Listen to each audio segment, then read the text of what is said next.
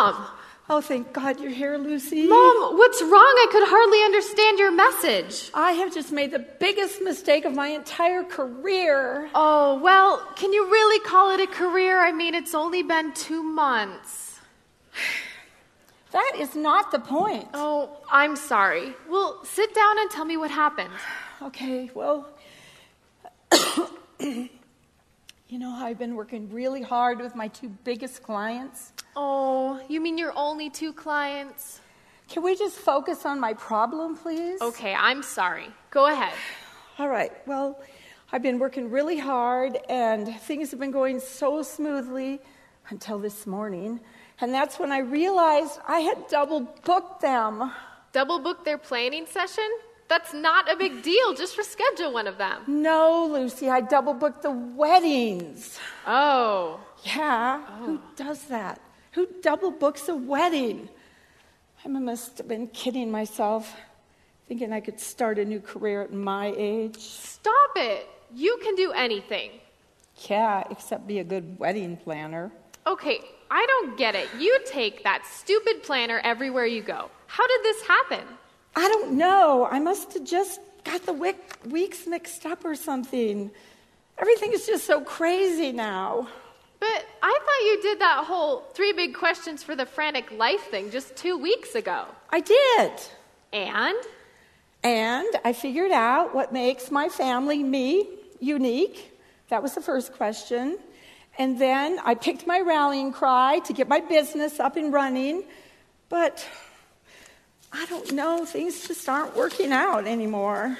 I thought there were 3 questions. Oh, there are. The third question is, I wrote it down here somewhere. How do you talk about and use the answers to those questions?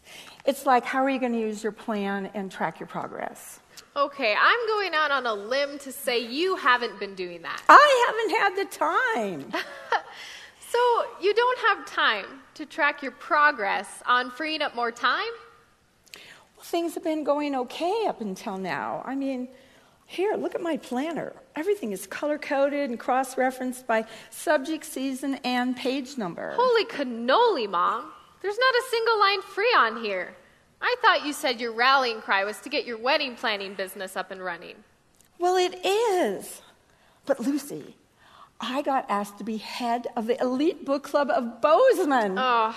Oh, and then the university called, and they were in such a panic because, well, they couldn't find anybody to teach their intro to poetry class. You told me you were done teaching. I know, but they were so desperate, and they needed someone so badly, and I just love grading papers. Mom, that third question is there for a reason. You can have the best intentions in the world, but if you don't have a plan to carry it out, well, you end up double booking a wedding. I know. I need to make time. Hey, you know what else would help?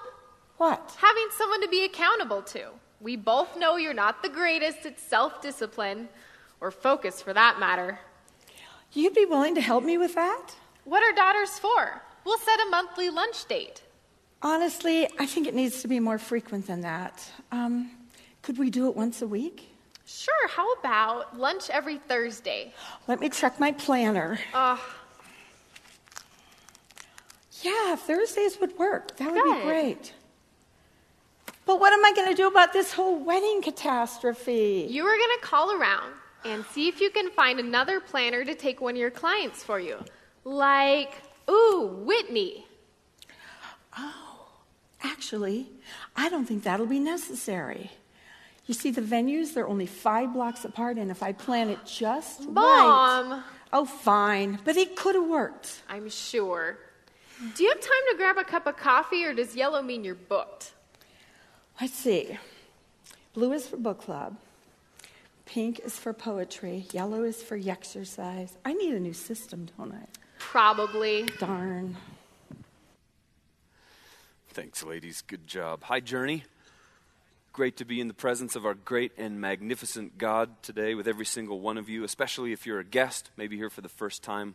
We're really honored to be with you. I need to take a moment right out of the chutes and talk about some very exciting developments in the life of our church, if you'll permit me. If If you recall back to February 18 and 19, that was Vision Weekend, I talked to you about how our church would be morphing into a conglomeration of missional communities. We're going to morph our church into a missional community church for the purpose of our discipleship, our growth in Christ-likeness, as well as our transformational gospel impact on our valley and on our world.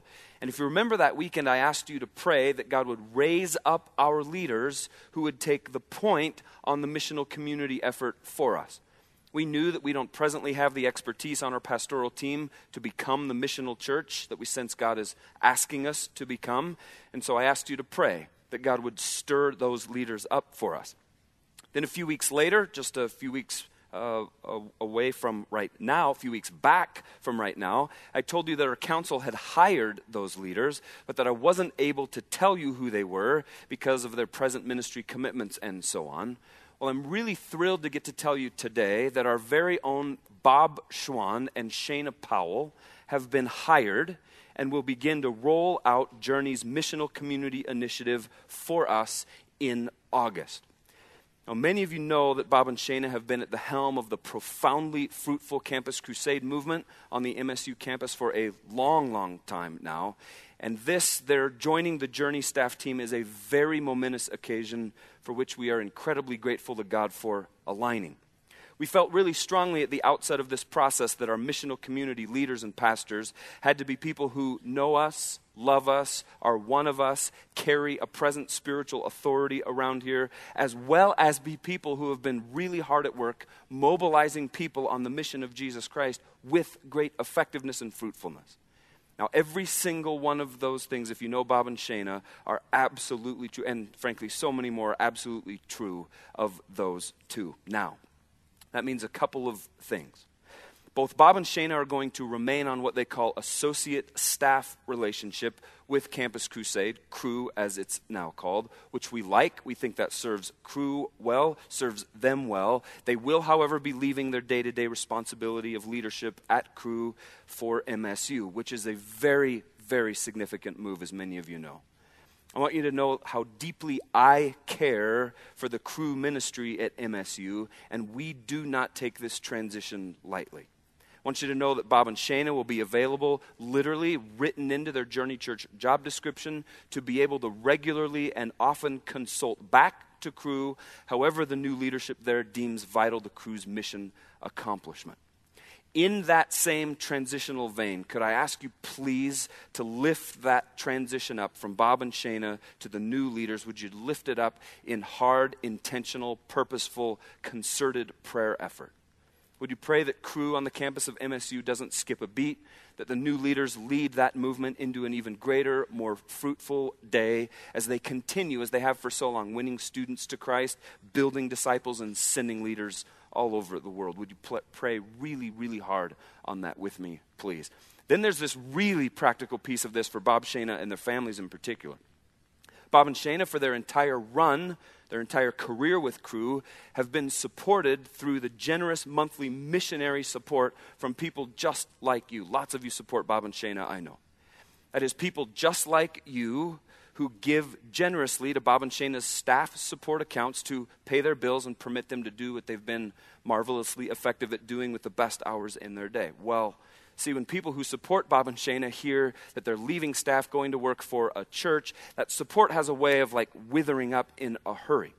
So here's what I need us to be crystal clear about for Bob, Shana, and especially their families' sake. Bob and Shana aren't going to draw a paycheck from Journey until August. That, if you do the math, is over 3 months away. In between now and then, Bob and Shana are very gainfully employed leading Cru all summer long, as a matter of fact. They'll lead a Cru summer project at Lake Tahoe as sort of their last exiting act. And so you see what I'm driving at is if you support Bob and Shana presently, I'm asking you to continue that all the way through the month of July, please. And then there's this. You might feel compelled by God to give a financial gift to help Bob and Shana with their summer project cost. They have to raise that money. It's about $5,000 for each of them and their families, $10,000 or so. And if the Lord prompts your heart in that way, would you just act on that nudge? The Lord might impress on your heart this idea of partnering with them just for the summer. And if you want to do that, you can memo a check, hand it to an usher, drop it in a silo, and we will get that to them to help them. It's sort of a lot of stuff there, but I really, really want you to hear my heart on this. I love Bob and Shayna deeply. I love their families deeply. Having them on Journey's staff team is such a win for the kingdom of God, which I'm absolutely elated about. So would you please be very, very intentional on the prayer part of that transition? Would you please keep supporting them through July? If God nudges you to give a special financial gift to their summer project funds, would you do that?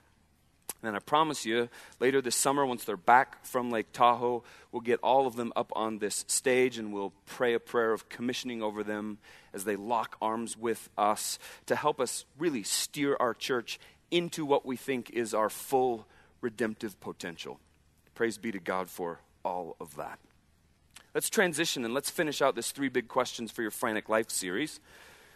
To do that, we're going to hang out in this text today, Deuteronomy chapter 6, verses 4 to 9. You can turn there in your Bible, or you can follow along on the screens. And we're going to read this together. I'm going to ask you to stand to your feet, if you will, and we're going to actually recite this passage of the sacred text out loud together.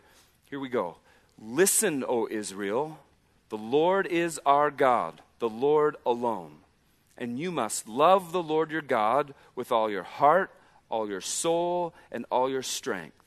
And you must commit yourselves wholeheartedly to these commands that I am giving you today. Repeat them again and again to your children. Talk about them when you are at home and when you are on the road, when you are going to bed and when you are getting up.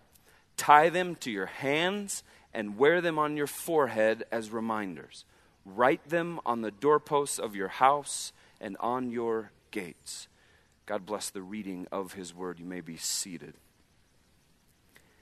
Believe it or not, the summary of this entire 3 Big Questions for Your Frantic Life series is found right there, Deuteronomy chapter 6 of the Bible, in a text that dates all the way back to Moses, thousands of years. That text is a piece of the scripture from what the Jews call the Shema Yisrael, which is one of the most important parts of the Jewish morning and evening prayer services. And what you see in Deuteronomy 6, 4 to 9 is just a little part of this farewell speech that the leader of Israel, Moses, was giving to the people of Israel just as he was finishing his tenure as their leader. At this point in the text, we know that he's just finished sharing with them something. What has he finished sharing with them? From Deuteronomy chapter 5, what appears in Deuteronomy chapter 5, the 10 whats? 10 commandments. Yes, he's just finished up giving Israel the 10 commandments. He's going to go on through the rest of the book of Deuteronomy and give them a bunch more commandments. And in the middle of all of that, in the midst of all this command giving, Moses boils everything he said, everything he's going to say, into just a couple of essentials. That's what we see there. Just a couple of essentials. And I'm going to show you how this connects up so well with the 3 Big Questions for Your Frantic Life. If you recall from week number 1, the first big question for your frantic life was, who and whose are you, right? Moses, believe it or not, asks and answers that very same question as part of the Shema Yisrael when he asks, really, who is God and who and whose are you? Deuteronomy chapter 6, verse 4. Check it out. Listen, O Israel, the Lord is our God, the Lord alone. Who and whose are you? The Lord is our God. We're his. We're his.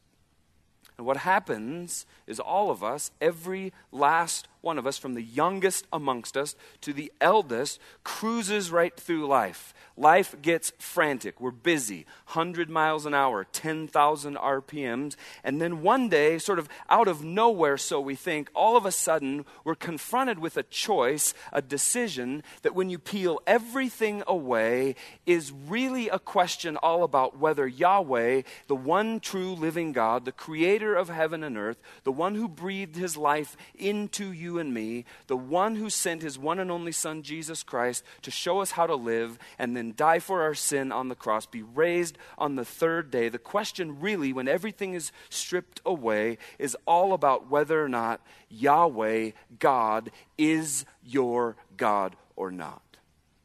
All of a sudden, you run smack dab into a decision. It's really sort of a crossroads sort of moment. Everything might have been easy. Everything might have been going great. The heat probably wasn't turned up on you until that moment in time. And because of that, it's been real easy for us to go, of course God is God. Of course I'm his. Of course I'm a follower of Jesus. Of course I love him. Of course I believe in him. Of course I trust him. But then you come to that crossroads moment, this thing comes up, and you're faced with a choice. Who and whose are you? Who and whose are you? And for us, it's just like it was with Shadrach, Meshach, and Abednego. Remember the story from a couple of weeks ago. King Nebuchadnezzar told everyone in Babylon, you have to bow down, you have to worship the 90-foot gold statue I made. And Shadrach, Meshach, and Abednego, they knew who and whose they were, just like we must know who and whose we are. Because it's coming. If it hasn't happened yet, it's coming. It might come tomorrow, it might come next week, it might come next month, but who and whose are you? And Moses says, look, you who call yourselves God's children, you who call yourselves God's people, you have to be ready to answer. And when you answer, here's your answer. Listen, O Israel. We could sub in, listen, O people of God. Listen, we who call ourselves Christians. Who's our God? The Lord is our God. Not anyone else, not anything else, not 90-foot tall gold statues. The Lord is our God, Yahweh. And the Lord alone, no one else. No one else. We're his. He's God. He's the one who calls the shots. Everything we do, everything we are, runs through this grid of I belong to God. I'm his. He and he alone is my God. That's who and whose I am at my core. I don't just do what's easy. I don't just do what's popular. I don't just do what I feel like doing. Instead, I do the right thing. I make the right choice. I honor God. I please God because at my core, that's who I am. And Moses lays that out in crystal clarity for the people of Israel. We came to a moment in our family's life this week where we had a choice to make. Really, I had a choice to make. Maybe you had a similar circumstance in your life this week. I got a text from Dana about some things that went down with our kids. And instantly, I'm reading this text, and instantly, because I still have a sin nature inside of me, some of you have maybe been purged of yours. I still have my sin nature inside of me. I read this text about these horrible things that happened with our kids, and I do this thing, I call it, I power up, right? And when I power up, it is not a good thing. This isn't a good powering up. Sometimes powering up is good. This isn't good. I got real mad and I shut the text application. I switched to the phone application and I'm about to dial the phone and I'm about to jump in the middle of a very serious occurrence. And if I would have jumped into that very serious occurrence in the way that I was powered up to be powered up for at that moment, it would not have been at all connected to this reality that I'm God's. It would have not at all been connected to this reality that I'm seeking to please him, represent him, help to connect people to him, and so on. As a matter of fact, if I had dialed the phone in that moment, I would have, I assure you, been disconnecting people from God. You know what I mean. Dana helped me process this. Thankfully, she called me and she said, honey, what are you about to do right now? I said, well, I was about to make a call and it wasn't to you. And she helped me. just like she frequently helps me give audible words to things that the Holy Spirit was probably whispering into my heart that I was ignoring or missing or tuning out on, or was far too fixated on my own agenda that I missed his. And she helped me stop in my tracks, shut the power down, and go, oh yeah, I belong to God. I belong, just like you belong to God. And because we belong to God, I'm responsible and I'm called and I'm empowered by the Holy Spirit to function differently, right? That means we don't just power up and we don't just get angry as our first reaction. We don't just kneel down to the little g gods of this world. No, because I belong to God. Moses says it. We're his. That means that we are defined by our belonging to him, by our family belonging to him. That means I'm different. It means we're different from most everything that is going on around us. Moses says it. We belong to God. That's fundamental to every single thing that we are, every single thing that we think, every single thing that we do. It is who and whose we are. We're his. First big question for your frantic life. Who and whose are you? And then last week, the second big question for your frantic life was, what now, Lord? What now, Lord? And I hope you pressed into that question this week with the Lord. I know some of you did. I heard some reports back from many of you. You talked about how amazing it was, how when you laid that question out before the Lord, how he showed up, how he spoke very, very clearly. I heard some of you talk about how very, very quickly God spoke to you, and that's what God does. That's who he is. All the time, I believe God has assignments for every single one of us. He's steering us, leading us, calling us, inviting us. The key, though, to receiving those assignments is not to be living life at such a frantic pace, not to be living life so far outside of really who and whose you are meant to be that you miss them. That's why we're talking about this. That's why we're engaging in all of this for the past 3 weeks. What now, Lord? And he answers, Moses does, in the Shema Yisrael, Deuteronomy 6. We belong to him. Fundamentally, we belong to him, question number 1. And then question number 2, what now, Lord, really gets to this, how do we respond to him? Because of who and whose we are, how do we respond to him? Which is really a what now, Lord question, isn't it? And Moses answers it here. It's the answer to the second big question, Deuteronomy 6:5. Here it is. You must, strong word, love the Lord your God with all your heart, all your soul, and all your strength. You must. Why? Because you belong to God. Moses already spoke to that. You belong to God. You're his. It moves you to this place of asking this question, what now, Lord? How do we respond to him? Now get this. If God never ever answers you in a way that you can hear audibly, then this, Deuteronomy chapter 6, verse 5, is our default position. If you pray that prayer, what now, Lord, and you don't hear anything, you just go here automatically. And you must love the Lord your God with all your heart, all your soul, and all your strength. And that has a powerful calibrating effect to your whole life, doesn't it?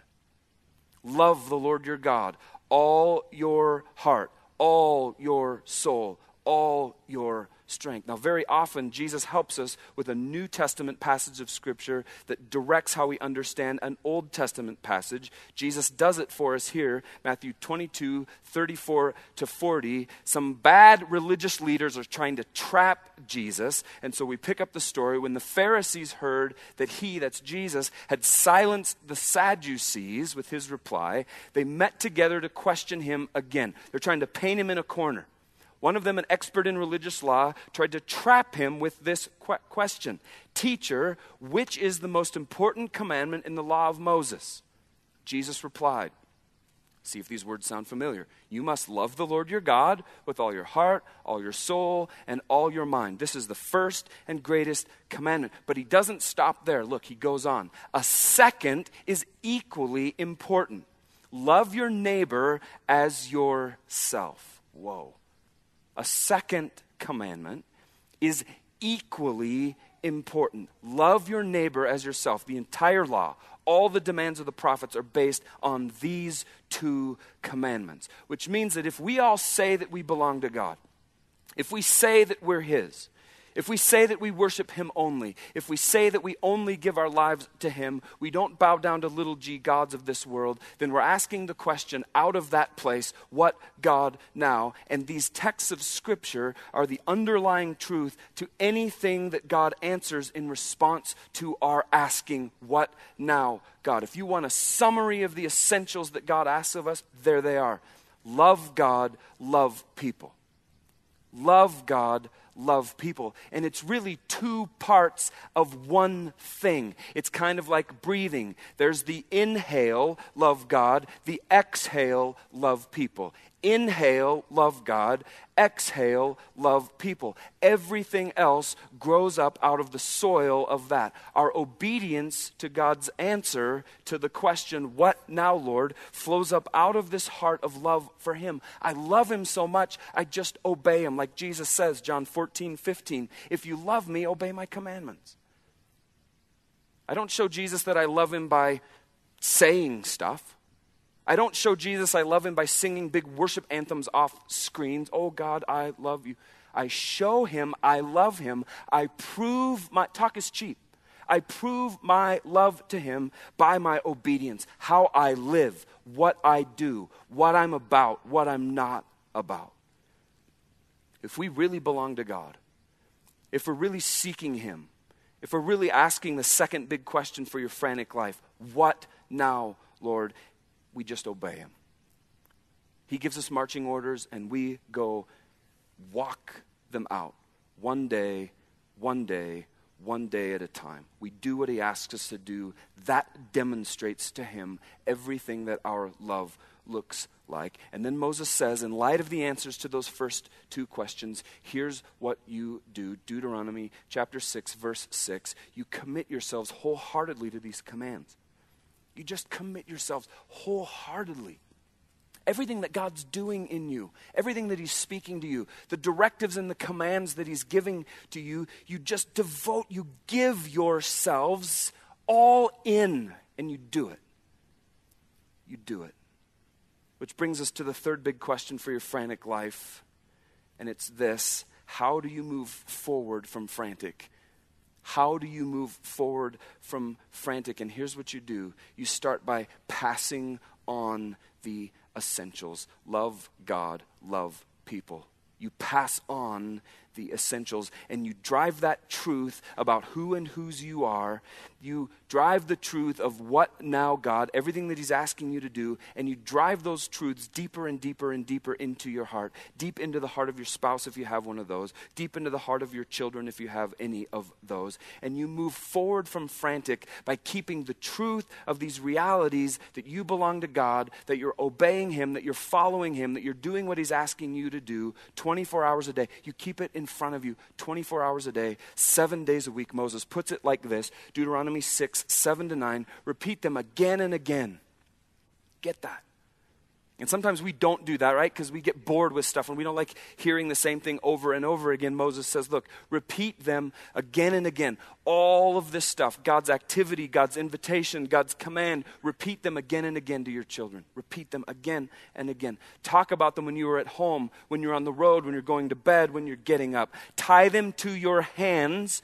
Wear them on your forehead as reminders. Whoa, that's weird. I'll tease that out for you in just a moment.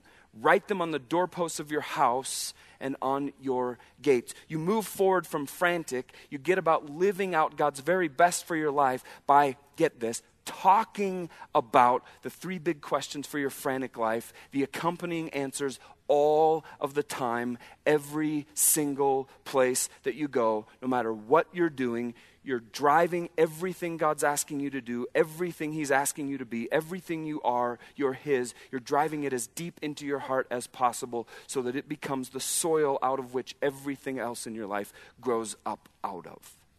And Moses does this beautiful thing. He gives us these really practical ways to keep God's truth through these three big questions front and center in our lives. He talks about our ears first of all, doesn't he? He talks about our ears first of all. Moses is saying, keep the sound, get this, the sound of God's word, the declarations of what he's doing, the truth about who and whose are you, what he's asking you to do next, what he's asking you to do now, keep it in your ears as often as possible. Converse about them regularly. Whether you're a single, whether you're a couple, whether you're a family, talk about God's stuff at all times in every way. At home, when you're traveling, when you're going to bed, when you're getting up, take every single teachable moment to declare God's truth to you and about you and what he has for you. There's this fundamental truth that's in operation the more and more, the longer we follow Jesus. It goes like this. The more real that God is in your life, the more regularly that he is a part of your dialogue and your conversation and your everyday activities, the more those teachable moments arise. The more you're conversing about God, thinking about God, the more frequently these teachable moments arise. Why? Because you're just so dialed into him. You're so dialed into him, it just becomes second nature.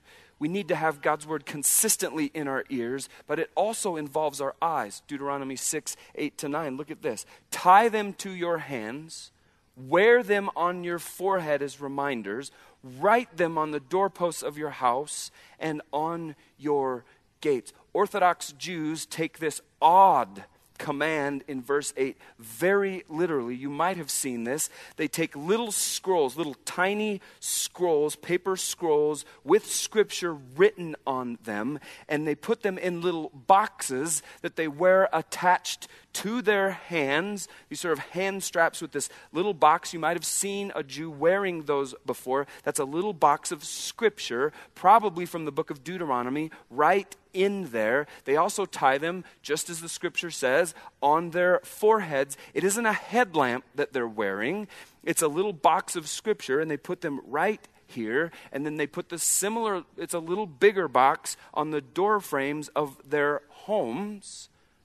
So they keep God's word always in front of them. It's here. It's here. It's on the doorframe of my house, so that when I leave and when I return, it's there. I'm greeted with God's word. Now, you can do that. Certainly, I want to see you all wearing headbands with scripture, hand straps, little boxes with the...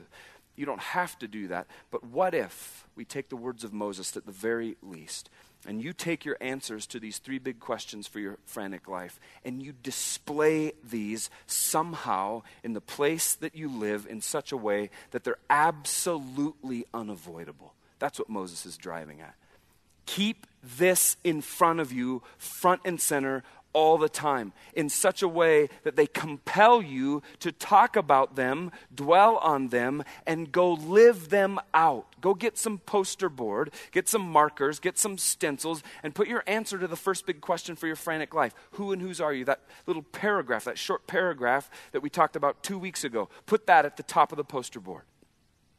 And then under that, put your answer to the second big question. What now, Lord? And remember, we talked about from last weekend to Labor Day, what now, Lord? What's our assignment? What do you have for us from last weekend to Labor Day? And you put that on there. It might be starting a business. It might be discipling your children more intentionally. It might be sharing your faith with your neighbors very purposefully. Put that on there. And then you put under all of that the answer to the third big question. How do we move forward from frantic? We talk about this as much as possible, all the time. And you take that poster board and you put it up in a place that you can't miss it.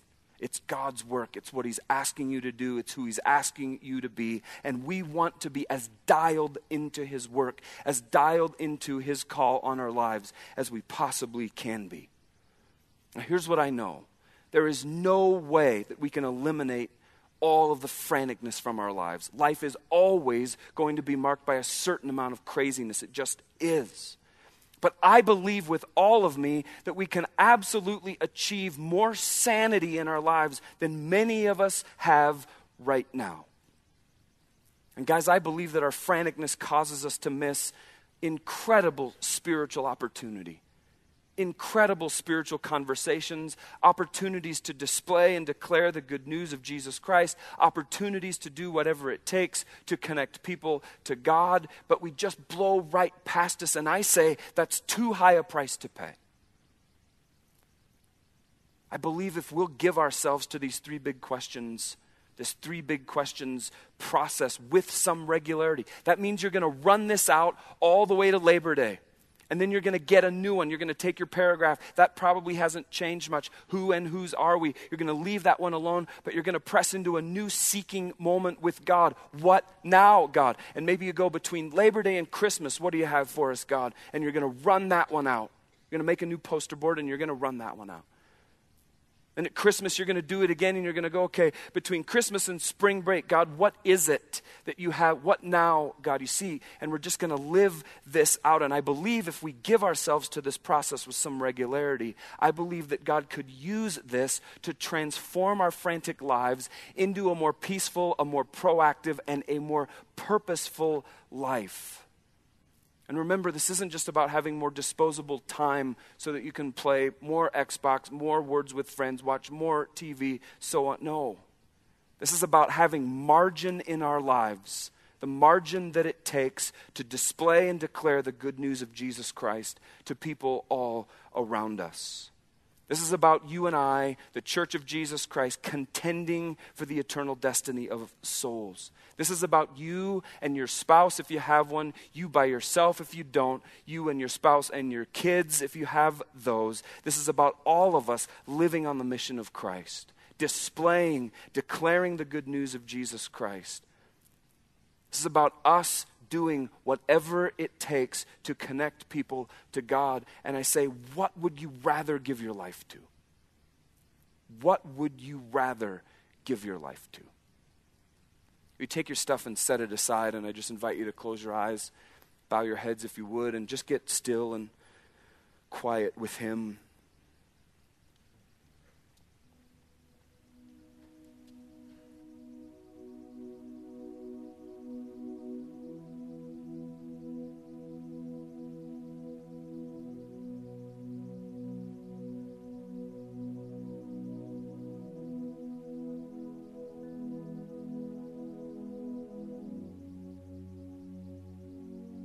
And I'm going to ask you to stay in this posture of prayer, listening to the Lord. Heads bowed, eyes closed. Maybe you're a person and you're here today, or you're within the hearing of my voice today. And when you press in to these three big questions for your frantic life, when you take an honest inventory of your life, when you plumb the depths of your inner world, you know that you don't yet belong to God. When you're real honest, you know that you don't yet belong to God. Yeah, maybe someday previous you'd prayed a prayer and you asked Jesus to save you from eternity apart from him. But when you honestly evaluate your life, you go, you know, I'm not really his. I'm not really living like I'm his. Maybe at honest evaluation time you say, you know, Jesus really hasn't redeemed me just based on the wake that I'm leaving behind my life. Or maybe you're someone who's here and you've been running from God. You might have been hiding out from God. You might have been doing everything in your power to elude God. But maybe today, in this time we've been together, God's been tugging on your heart. And maybe, just maybe, God's been whispering in your ear, whispering into your heart, it's time to stop running. It's time to stop eluding. It's time to stop hiding out. And it's time to come home. This is your day to come home. This is your day of redemption and your day of salvation. This is your day to say, I'm yours, God, once and for all. And get about living, being the person that God made you to be. Not because of anything you did, but because of everything Jesus did for you on the cross. And I want you to know the invitation stands right here, right now. Jesus makes a free offer, free gift to you, but it means some things. It means that you're giving up your allegiance to your own stuff, your own self-improvement project, your own self-medication project, your own striving to be good enough for God project. It means you're putting that down. You choosing to become a son or daughter of God means that you're giving up whatever it is that rules your life presently. You're putting it all down. You're bending your knee to Him. You're making Jesus your one and only King. Your allegiance is to Him alone. And you're going to cross over from a place of being opposed to God to being on God's side. And Jesus' offer of amnesty is a free gift. And if that is the desire of your heart today, you can take that step of faith. You can do that by praying along with me a prayer that goes like this. I invite you to it. God, I repent. I look back at the wake that I've been leaving behind my life, and I know that I'm a sinner. And I know that I don't need anything except a Savior, and His name is Jesus. And God, I thank you from the depths of my heart for sending Him to forgive me, to save me, to give me new life today and forevermore. Here's my heart. Here's everything I am. Wash me, please, Jesus. Make me whole. Make me new. Today I say, God, I'm yours once and for all. I belong to you, and I love you, Jesus. Now, if you chose just then to step into that relationship with Jesus Christ, that is the most important decision of your whole life. Nothing, and I mean nothing, matters more than that decision. And it's such a big deal. Around here, we invite people to tell us when they made that decision, and I'm going to ask you to do that with me right now. Now, nobody's looking around this room. It's just me, you, and God. If you prayed with me just then to yield your heart and life and soul to Jesus Christ, to make Jesus your Savior once and for all, would you be real bold and just lift your hands real high and lock eyes with me and just say, yes, yeah, there, yes, absolutely, and here, absolutely, yes, and in the, yes, absolutely, yes. Just make, yeah, in the back, absolutely, yes, I see you. This is your day of salvation, your day of redemption. This is your day. Jesus, I thank you with all of me for these who are stepping into a relationship with you. What a gift that you gave so freely, yet that cost you so much. I pray that these who are crossing the line of faith today would be surrounded by us and also by the power of your Holy Spirit. God, root them in, please. Help them sense the newness of life that you assure. And then, Jesus, would you compel us, please? We don't just want to live life as frantic people. We don't want to be blowing by assignments and opportunities. We want to engage, God, with your stuff, with your call, with your work. Will you dial us in, and will you use whatever it takes to dial us into you and your stuff? And then, Jesus, would you send us? We want to go live as your sent people on your mission, on purpose for you, doing whatever it takes to connect people with you. That's our heart, that's our cry, that's our desire, God, and we know that it's yours. Will you fuel that mission, please? We worship you with our everything. You are the best. You are our God, Yahweh, the one true living God. And everyone agreed and said,